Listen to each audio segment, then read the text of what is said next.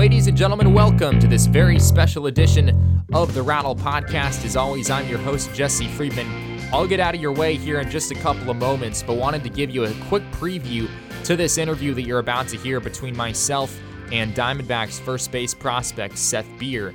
Seth Beer came over to the Diamondbacks in the Zach Greinke trade. He was one of 4 players to come over in the deal. Got to ask him about if there's any pressure having to do with that trade, and of course a lofty name like Zach Greinke. You'll hear that here in just a couple of moments.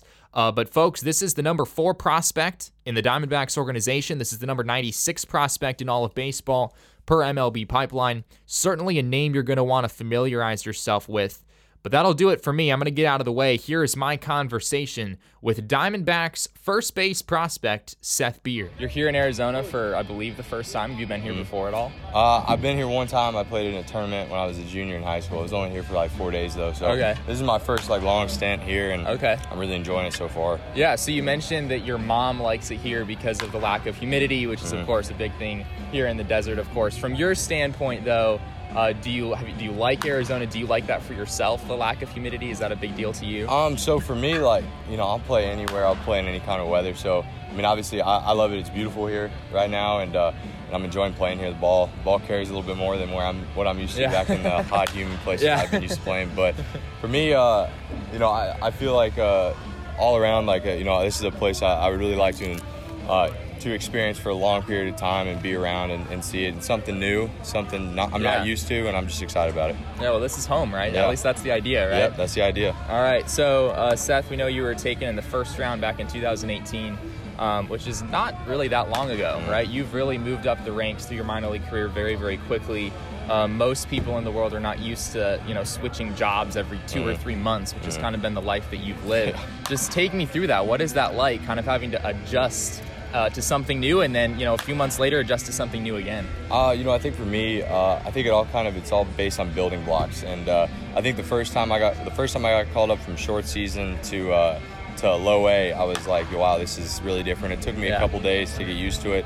And then from there, it kind of is just a building block. And then when I got moved up to high A, I was like, okay, kind of knew what to expect. And then then starting this year in high A and then going to double A, I felt a little bit more comfortable. And then obviously with the trade, I think it also kind of helped a lot when it came to, it is what it is. And, for me, it's still the same game, and we still play the same amount of innings, same amount of outs. So for me, it wasn't a huge change, but I just think the whole concept of a trade is pretty different. Yeah, you mentioned the trade. Obviously, 3 other players coming over from the Astros in exchange for Zach Greinke. Let's face it, Zach Greinke's won a Cy Young Award in the major leagues. He's a 6-time All-Star.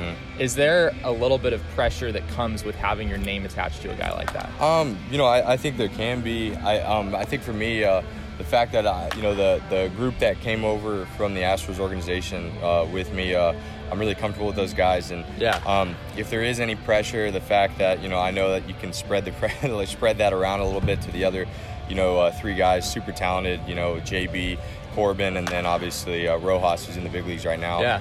They're all great ball players. But, I think for us, we're just trying to stay in the moment and just enjoy it. Obviously, being tied to a name like Greinke, a guy who's going to be a Hall of Famer, in my opinion, it's pretty cool. And I take it more as a pride thing, than anything else, because, at the end of the day, he's a really good ball player, and the fact that they gave him up for us 4 is pretty cool.